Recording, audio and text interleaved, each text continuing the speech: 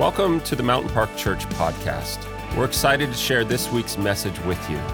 Our mission is to allow God to work in and through us, and we'd love to hear your story of how God has been working in or through you.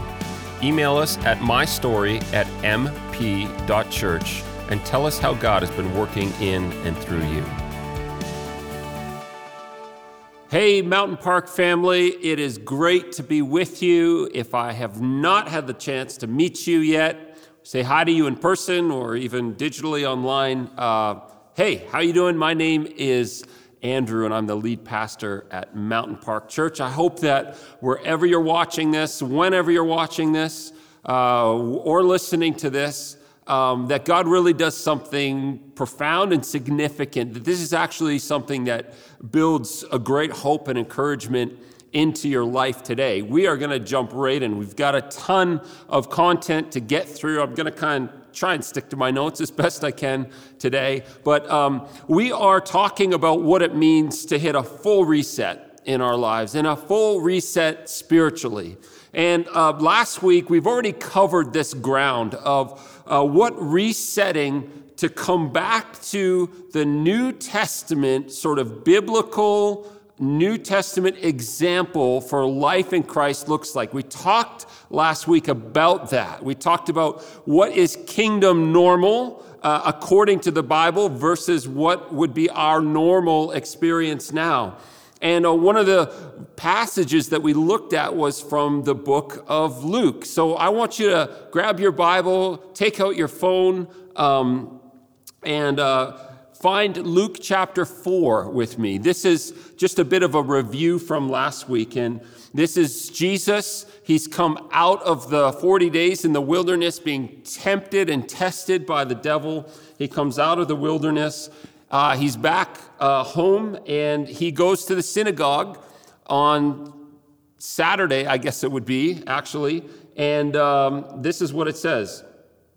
The scroll of the prophet Isaiah was given to him, and unrolling the scroll, he found the place where it was written, "The Spirit of the Lord is on me, because he has anointed me to preach good news to the poor. He has sent me to proclaim release to the captives and recovery of sight to the blind, to set free the oppressed and proclaim the year of the Lord's favor." He then rolled up the scroll, gave it back to the attendant, and sat down, and the eyes of everyone in the synagogue were fixed on him.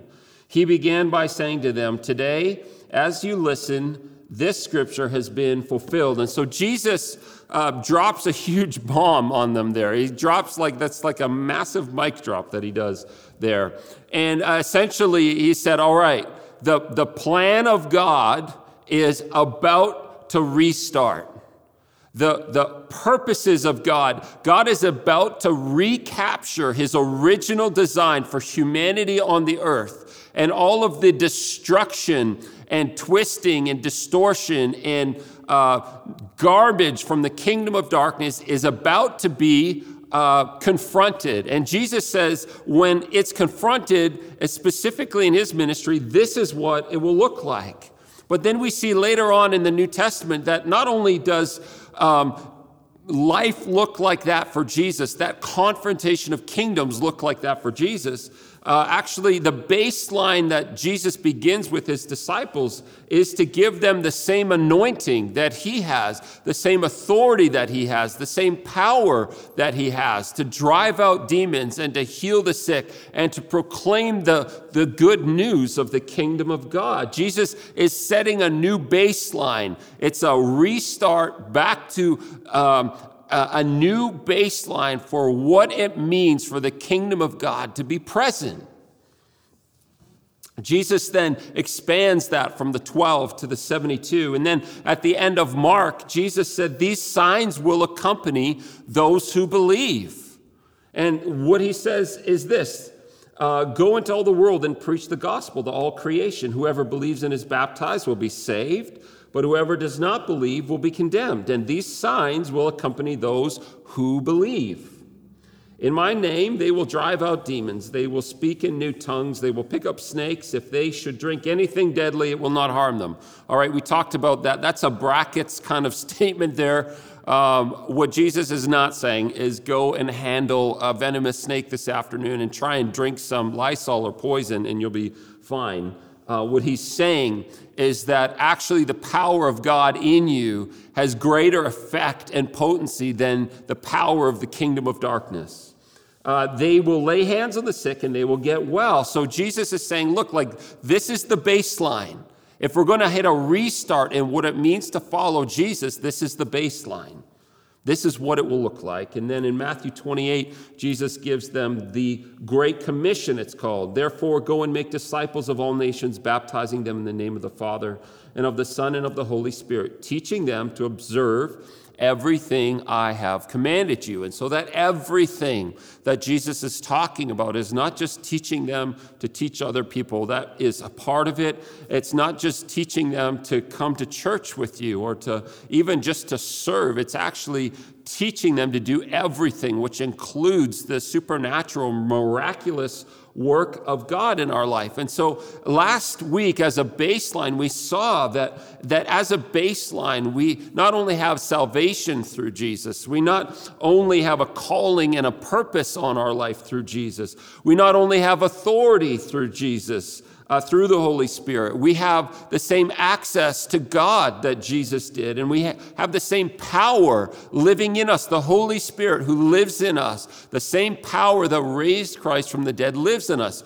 You and I, if we are following Jesus, surrender our life to him, declare his lordship over our life, we don't get a portion of the Holy Spirit. We don't get a junior Holy Spirit. We don't get a different kind of Holy Spirit. We have the very same working and power of the Holy Spirit in us. And this can seem so out of reach. We can look at the account of the New Testament. We can look at the Gospels and the life of Jesus, and we can look at Acts and the life of the early Christians and go, we have no way to relate to that. Like that is just so beyond our current experience. I want to just encourage you. It's actually over the next few weeks, as we learn about the gifts today, as we learn about the fruit of the Spirit in a couple of weeks, as we kind of take a deeper dive into these specific ministries of Jesus that he lists in Luke 4, that we will see those connection points to make tangible the life of God as expressed in the New Testament. Number one, what we need to believe, you and I, what we need to believe is that the people in the Bible were ordinary people just like us, because they were. We can't have this view of these historical people in Scripture as being somehow superhuman or super Christian or, on a different plane than we are. We have to understand that when we pick up this Bible and when we read through the Gospels and when we read about the disciples, they were real normal people. They had fear and they had doubt. They had feelings of inadequacy. They were messing up all of the time. When we read through Acts and the explosion of the church, it was messy. There were problems. There was conflict going on. There was anger and there was jealousy and there was lying and stealing and all of these things were going on. We have to understand that the Bible talks about real people who were just like us. We have to actually believe that if we were kind of transplanted back into that time, we would actually behave and respond in the same way that they did. So what we read in the Scriptures is not out of reach.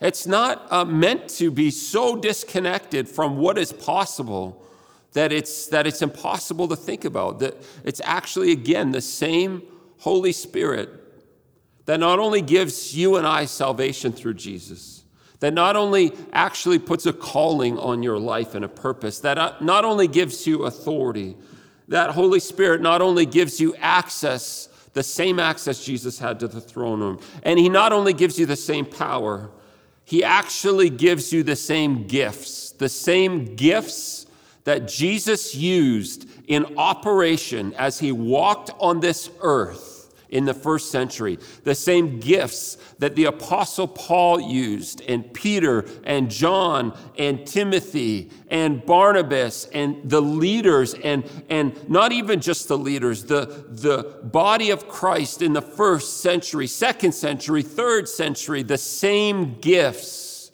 are not only accessible to us, but given to us.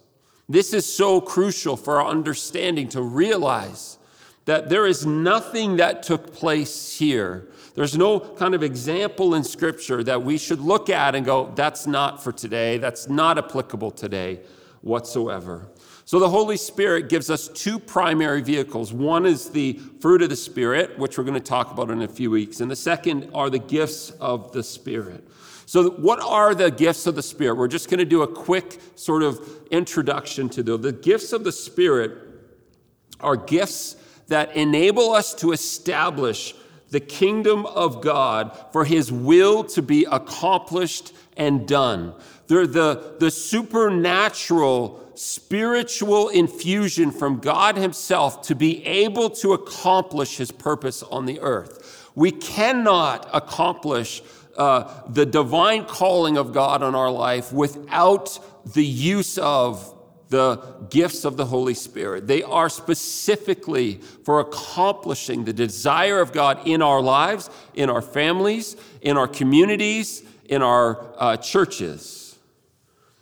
I want to also say that the gifts of the Spirit are used in order specifically to serve others and fulfill the heart of God on the earth. The very first time that I actually experienced what you would maybe call, or I would call, the supernatural gifts of the Spirit, the very first time I experienced that, I was like maybe 10 or 11-year-old, and every summer I would go to a German Pentecostal Bible camp just on the north shore of Lake Erie, and it was called Bethel Park. And I remember it like it was yesterday. As a 10-year-old, we were sitting in this chapel service, and the chapel services were in German. The problem was I really didn't understand German, so it was all kind of gibberish. But in the middle of this service, where we were in the middle of worship and stuff like that, somebody stood up and they started speaking in a language that I knew wasn't German and I knew wasn't English. I had no idea what it was. It just sounded like gibberish. And I kind of perked up and it caught my attention. I'm listening to this and I'm going, I don't know, what in the world is going on? I've never experienced this in my life in the church. And I grew up in the church. My dad was a pastor. I never remember life outside of the church, but I'd never experienced this. And then shortly after, within seconds of that person sitting down, somebody stood up and in English said, this is the interpretation of what was said. And that person, you can see I'm actually getting emotional right now. That person, I don't remember exactly what they said, but as they expressed in English what the heart of God was through the tongues, as they expressed the interpretation of the tongues, I began to weep as a young kid. Because what was being expressed and said was surging with life and hope and building up, edifying the people who were there. I'd never experienced something like that. It wasn't just like somebody coming along and saying, good job, everyone, or you can do it, everyone. It was like a direct revelatory word from God that expressed the heart of God to these people to encourage them and edify them and equip them and build them up and lift them up. And I remember sitting there. I'd never experienced that kind of emotion before in church. You know, I love my dad deeply, but I used to spend my time as a youngster drawing in church, like many of you do and still do. Even you might be doing it right now.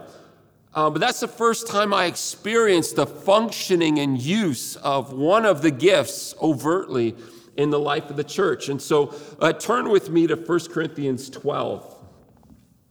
We're going to go from verse 4 to 11. I'm going to turn there as well. 1 Corinthians 12, there are sort of three distinct areas or passages of Scripture. 1 Corinthians 12 talks about spiritual gifts. 1 Corinthians 14 does as well, and Romans 12 do as well. So these gifts we're talking about, again, just as a reminder, these are supernatural empowerments given to administer the kingdom will and desire of God on the earth. We need these. This is what Paul says. He says this, "Now there are different gifts, but the same Spirit. There are different ministries, but the same Lord. And there are different activities, but the same God produces each gift in each person." I just want to stop there for a minute, all right? So there's a couple definitions we just want to kind of get out of the way and clarify. Number one, gifts. That Greek word is charisma, and the plural of that is charismata. That's where we get the word charismatic. But actually what that word means, charisma refers to a gracious work of God or something God's grace has bestowed. So charisma does not mean boisterous, demonstrative, expressive behavior. Charisma literally means a gracious work or gift from God. That's why some people call these grace gifts. That's why, again, as we talked about a few weeks ago in the gifts from Ephesians chapter 4, these gifts are not your natural, innate human capacities and abilities. These are not the things you like to do or would like to do or are working hard to do. These are gifts that have spiritual origin, spiritual power, and spiritual authority, and are given graciously by God to us. That's what the word gifts mean, is a grace given to us or a work of God. When Paul says that there are different ministries, but the same Lord, that word ministries, what that word means is actually gifts that are designated to serve and help. So that word ministries is actually has a connotation of servanthood. And most specifically, the point of spiritual gifts is found in this word ministries. And the point is that these gifts are less privilege and more responsibility. The function of these is to serve. The function of these is to accomplish the purposes of God on the earth, not to glorify ourselves, not to draw attention to ourselves. That's not the functioning purpose of these. These are not related to your identity or my identity. These are gifts meant to serve others. And lastly, activities. That means actions, operations, and workings. And so Paul says that those are the sort of the parameters of these. And when he says there's a manifestation given, literally that means a disclosure, an opening up, a revealing, a setting forth plainly, like something coming plainly into the light. A manifestation is literally God making himself visible through the operation of these gifts. I want to make a specific note here. It's really important contextually that we get this and understand this. Spiritual gifts are not some kind of external gift. We can't have a deistic view of them, that there's some kind of external gift that God somewhere up there sends to us somewhere down here. What the Bible expresses these are the very presence of God in action through activity, serving the church, serving the people of God, and actually administrating and empowering and effectively establishing the kingdom of God on the earth. So spiritual gifts are not a thing that some distant God kind of floats down from heaven and, oh, look, there it is. Oh, I've got it. I've got my thing from God. No. Spiritual gifts are literally God himself working in and through you. We cannot view them as this thing that is separate from God. They're nothing less than God himself. Sam Storm says it this way. I really like this. Spiritual gifts are nothing less than God himself in us, energizing our souls, imparting revelation to our minds, infusing power in our will, and working His sovereign and gracious purpose through us. When we put all of these things together, Sam Storms continues to say, we discover that all spiritual gifts are acts of service or ministry, which are produced through the triune God. So the whole Trinity is at play here. We see in verse 4 that it's the Holy Spirit is at play. In verse 5 that the Lord Jesus is at play. And in verse 6 that God the Father is at play. So the whole Trinity is present in us, expressing the kingdom of God and the life of God through us. So let's go through and just explain a couple of these gifts. Firstly, in verse 8, to one is given a message of wisdom through the Spirit, to another a message of knowledge. Okay, I'm going to kind of lump these two together. And I want to just take a moment to express these as two sides of the same coin. They are different and distinct, each in their own right, but they actually often are functioning together. And we could actually view that coin itself, the object of that coin, as a prophetic word from God or a discerned direction. But in order to not just hear from God or discern something from God prophetically, we talked about the gift of prophecy a few weeks ago. In order to not just hear something from God or believe that we're receiving discernment or prophetic or revelatory insight from God, we need to be able to integrate God's revelation into our lives and into the church and into the context around us. And that's where we need wisdom and knowledge. So that message of wisdom that Paul is talking about, that gifting of wisdom, again, is a part of the triune God working in and through people. But it's the how of how to apply what you believe God is speaking. Or if somebody in the context of a connect group or our church in general feels like they have a prophetic word from God, or God is revealing something to them, we need to be able to know how to apply what's being said so that it's not just abstract and totally useless. So that message of wisdom is how to apply what has been discerned as a word or direction or insight from God. It's saying, okay, look, we are discerning this from God, or somebody specifically got a prophetic word from God. Here's how we put this into action. That is the message of wisdom. That spiritual gift of wisdom is the how, and the knowledge part of that. So the knowledge is the flip side of that coin, and we don't just need the how, but we need the what. The what of the knowledge is actually combining all of the things that God is speaking and being able to kind of lay them out, to kind of clarify what is being said, to sort through everything, and to be able to apply the what. So exactly what is God saying here?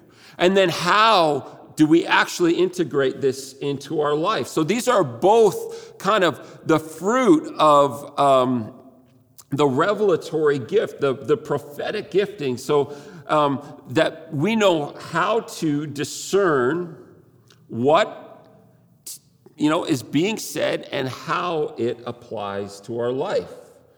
So we don't need to go into great intricacy here with these. I just would want to kind of sum these up by saying that God still speaks. I think part of Paul's point here is that God still speaks, and he will give you the wisdom of how to apply what he's speaking to you, and the knowledge to understand the full breadth of what it is he is saying, so that your life, your family, the church can be built up and edified. Paul's point here is that God is still speaking. And not only is he speaking in just abstract sort of ideas and concepts, he actually wants to gift people with the ability to understand how it can be applied, the ability to know what is actually being said, to decipher what is being said. Those are the gifts of wisdom and humility. Number 3, the third gift of faith. Paul says to some are given a measure of faith. And I just want to say about this a couple of things. Number one, that faith is always toward God. God is the object of our faith.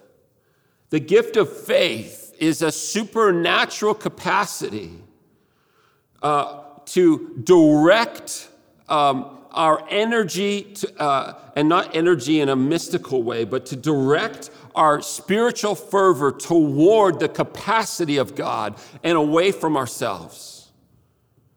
Faith always glorifies God. Faith always points away from us and toward God.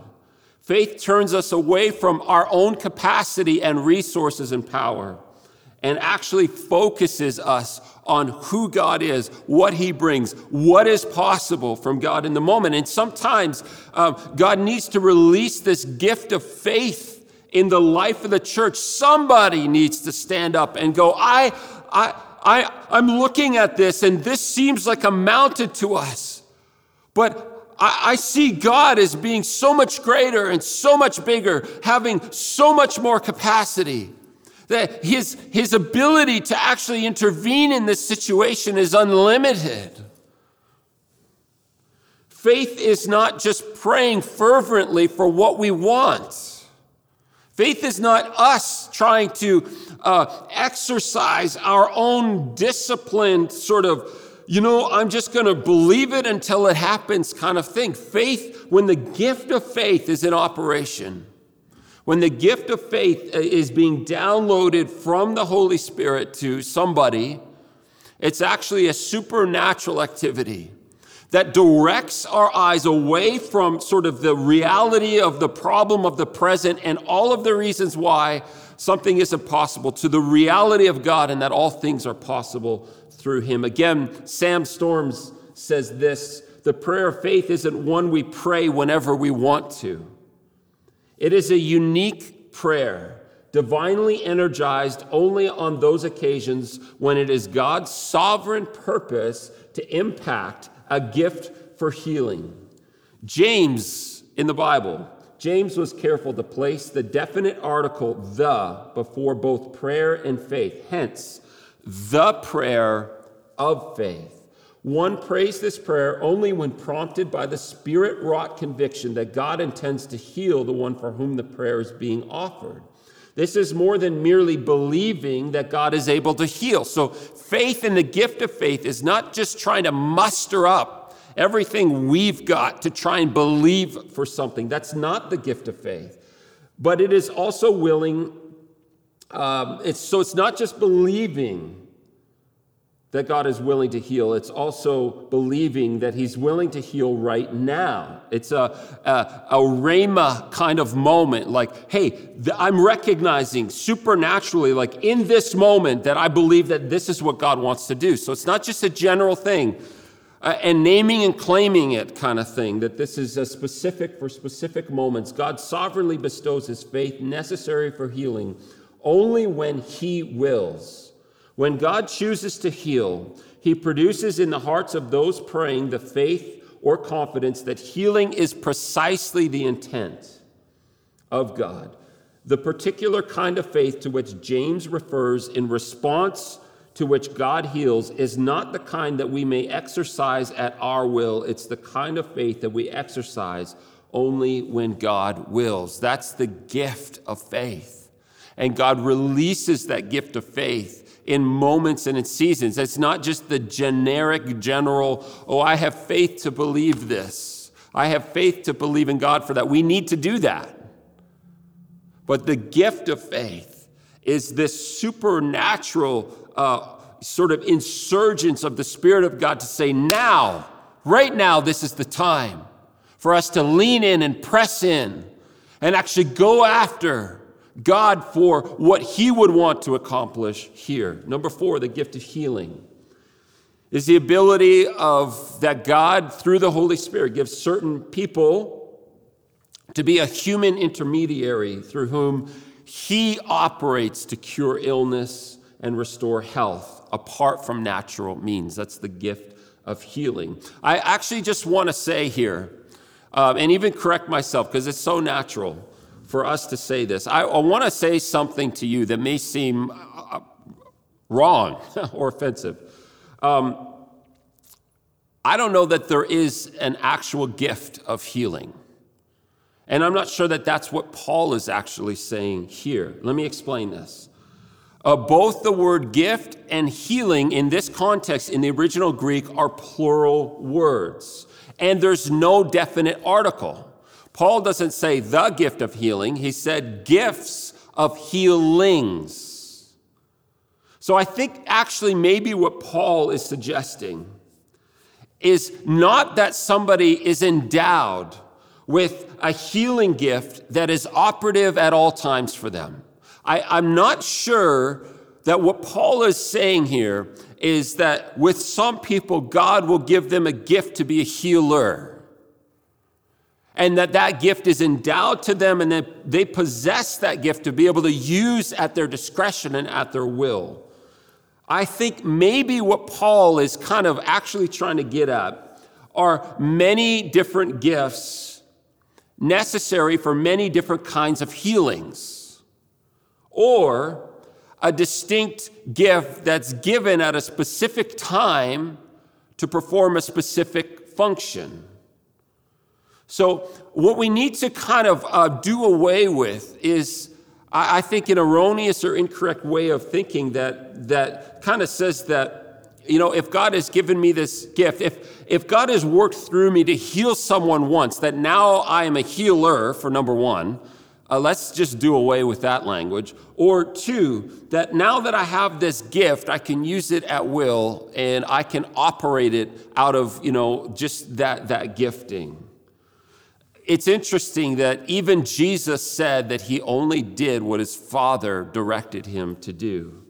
And actually in Mark 6, verse 5 and 6, when he's going back to his hometown, he says that Mark says that Jesus wasn't able to heal many people because of their lack of faith. Jesus had healed scores and countless people. John, at the end of his gospel, says if we recorded all of the miracles of Jesus, there wouldn't be enough paper on the earth to fill the accounts of everything that he had done. He had healed so many people, but that healing was at the direction of God, a specific time and moment and place, not just that he walked around zapping people with kind of a laser beam of healing. I think we need to actually move away from this idea, and this is where we get so dysfunctional in church, because sometimes God operates through a gift of healing through us. He's done that through me in my life, where he's used me through prayer and himself actually bringing healing to somebody because I was willing to pray for them. But we fall off into the ditch when we then go, okay, I have the gift of healing now. So, everybody come to me and I'll heal you. And this is where we see this unhealthy part of Christian culture, especially in the West, but it's really everywhere, where people then elevate themselves in that gift. And then people flock from all over because that person has the gift of healing. And then what happens when that gift is not actually operational in the same way? Or what happens if God doesn't want to release it in that same way? That's when we begin to actually do stuff out of our own flesh. And that's where we begin to malign and distort and diminish actually the power of healing. Paul healed many people. The Apostle Paul healed many people in many ways. But not everybody was healed by Paul. Epaphroditus in Philippians 2:25-30, Paul says that he was so sick, that Paul was so stressed out, and that God in his mercy allowed him not to die. Do you think that the Apostle Paul, the one from whom people would just take, articles of clothing he'd touch and they'd be healed, do you think he wasn't praying for healing for Epaphroditus? He probably was. But Paul couldn't turn it on at his own discretion, with his own will. Timothy, who traveled with Paul, it says in 1 Timothy 5:23 that he was frequently ill. Paul left Trophimus sick So in 2 Timothy 4:20, one of, the disciples of Paul, not the 12, but one of the disciples, Paul leaves him sick and he leaves. Don't you think that if Paul had the capacity to just heal on will, he would have went, hey, let's pray, Trophimus, so that as I go, you're not sick anymore. But no, he actually leaves him ill. Paul's own thorn in his flesh, he describes as a weakness of the flesh, something God had allowed something to happen to him that Paul begged him to take away. But God said, no, my grace is sufficient for you. We have to get this thing right here. I believe that there is a bit of a dangerous teaching that God wills always to heal all people. That's not found in Scripture. God can heal all people. God absolutely can. But we can't walk around presumptuously, erroneously believing that in every situation, every sickness must be healed because that's what God wants. That's not found in Scripture. And it actually leads to a tremendous amount of discouragement and confusion and frustration. It also leads to this dysfunctional kind of prayer life where we just go around declaring something on behalf of God that we haven't even actually maybe even sensed that God in that specific moment wants to accomplish. So we pray prayers that sound good and sound powerful, and we claim things that sound right on the surface, but we're actually not walking in obedience. And we got to come back to even the model of Jesus. He did nothing that his Father did not show him, or he said nothing that his Father didn't speak to him. Obedience is the measure and the guardrail for this gift of healing. All right, miracles. All right, these are called workings of power. So I believe that there's a distinction between healing and miracles. We see other miracles happening in the Bible. So the miracle, of Jesus feeding the 5,000, multiplying the loaves and fish. The miracles of Jesus' power over nature would be another kind of example of category. I'm not saying that we have that same capacity, but that's a category of miracles where the rules and laws of nature are actually defied by God. The ordinary course of events is altered by God. I think the big question here, and there's some people in the church that have this idea and this belief that it's actually unholy or immature to ask for miracles. They feel like it's over-emotionalism and sensationalism, and to ask for miracles is a sign of immaturity, and that's actually not biblical either. That's not true. Should we ask for the miraculous, supernatural activity and working of God in our life? Absolutely, 100% yes, we should. Let me read to you from Acts 4:29-31. All right? Now the Lord... this is a prayer meeting, okay? So we're right in the first years of the church, and they gather together and they pray and they say, Lord, consider their threats and grant that your servants may speak your word with all boldness.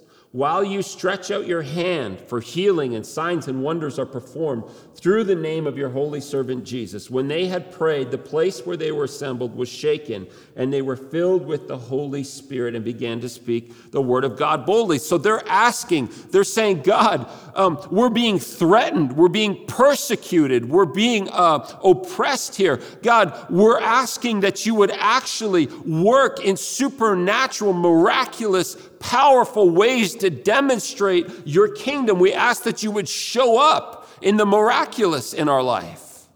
This is like, again, we need to actually hit a bit of a restart in our lives, and not only expect that God wants to work miraculously, but that he's okay with us asking him to do the things that we can't do to reveal his goodness, his kingdom message of hope and renewal and life.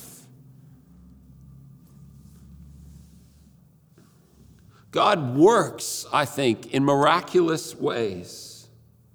in surprising and unfamiliar ways, the working of his powers, to arouse our awe and wonder in a way that bears witness to who he is. Again, these gifts aren't for you or me. They're to serve the church, to demonstrate the good news of the kingdom of God. I believe that God works miraculously to fan into flame that environment of awe and wonder that bear witness to his goodness and his faithfulness. Number 6, distinguishing between spirits. This is discernment. And we see from Paul in Ephesians that there's basically 3 places of influence in our life that we have to discern about. And there's some people have a supernatural, a spiritual gift of discernment. And that's the ability to discern between what is of God, what's of human origin, and what is demonic. Paul says in Ephesians 2, 1-3, that these are the things that are vying for our attention. They're the things vying to influence us in our life. And we need in the life of the church, we need in the body, we need in our relationships, those people that God has gifted supernaturally with discernment to come alongside us and say, hey, I believe that this is of God. Or wait a minute, maybe your first response is to think, oh, something bad is happening to me. That must be the devil doing it, right? We have those people that everything is the devil's fault. But we actually need a greater level of spiritual discernment to go, wait a minute, no. This is actually a vehicle of God for his testing and discipline and correction in your life. Not all harm that comes to us in that way, not all trials, I should say, that's a better word. Not all trials or difficulties or struggles are from the devil. So we need discernment happening. And discernment in the body of Christ. And some people, God has gifted them to be able to actually discern accurately what's happening. In Acts 13, 8-11, Paul discerned that Elymas the magician was demonically energized. So Paul discerned that this magician was actually being infused by demonic power to do what he was doing. Acts 14, Paul discerned that the man, one of the men that he was preaching to, had the faith necessary to be healed. That they didn't have an exchange or conversation. There was a spiritual discernment that came up that, hey, this man has faith to be healed. Boom, let's go. Let's kick into high gear with this. Acts 8, Peter is said to see, but not physically, okay? Peter is said to see or perceive that Simon Magus was filled with bitterness and iniquity. So Peter's looking at this man, Simon Magus, and he's saying that he can see there's discernment from the Spirit happening, that he can see that this man is filled with bitterness and iniquity.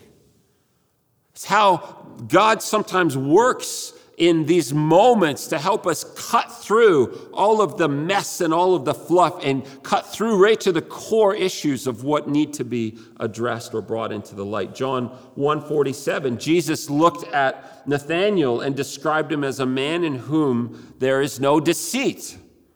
So that's not because he read Nathanael's autobiography or grew up with him as his best friend. It was because that was the Spirit of God working on him. I'm actually going to stop there because we're about to get into different kinds of tongues. We're about to get into some of these other spiritual gifts. But what I want to say to you, and I'm going to repeat this when it comes time to finishing these gifts. But here's what I want to exhort you with or encourage you with here.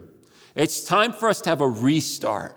Not just with what the kingdom normal should look like in our life, but a restart with where we stand with spiritual gifts. These are the very empowering presence of God. Presence, not TS. These are actually the active workings and presence of God in our life. They're not an external thing that God just kind of floats down to us. We need a restart with how we frame these gifts. And here's the restart that I want to encourage you with. Paul urges us to eagerly desire the spiritual gifts. Paul urges us, it's an emphatic command, desire the spiritual gifts. So here's my question to you and I. Are you desiring? Are you eagerly, earnestly asking God for and seeking the spiritual gifts of God in your life? Or are you content to operate out of your own power and your own effectiveness, thinking that actually either that should be normal or that it's sufficient? There's a reason that Paul says we are to eagerly desire the spiritual gifts, because we need them, and God has a purpose and a call on your life that he wants to fulfill, and he wants to use them. The question is, are you even willing to ask? Are you open to receiving them? Are you open to living out of them in a totally different way? It's time to restart.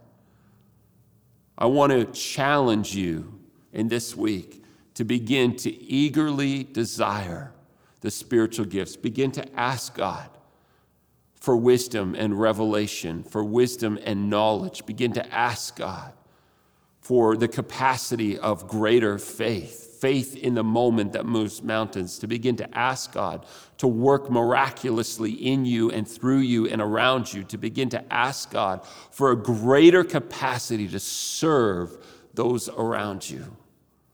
Let's just pray. Father, so often, many of us, we really live like the gifts of God don't even exist or have a tangible, definable, impactful presence in our life. And we're sorry for that. Holy Spirit, we're sorry for pushing you to the margins of our life in these ways.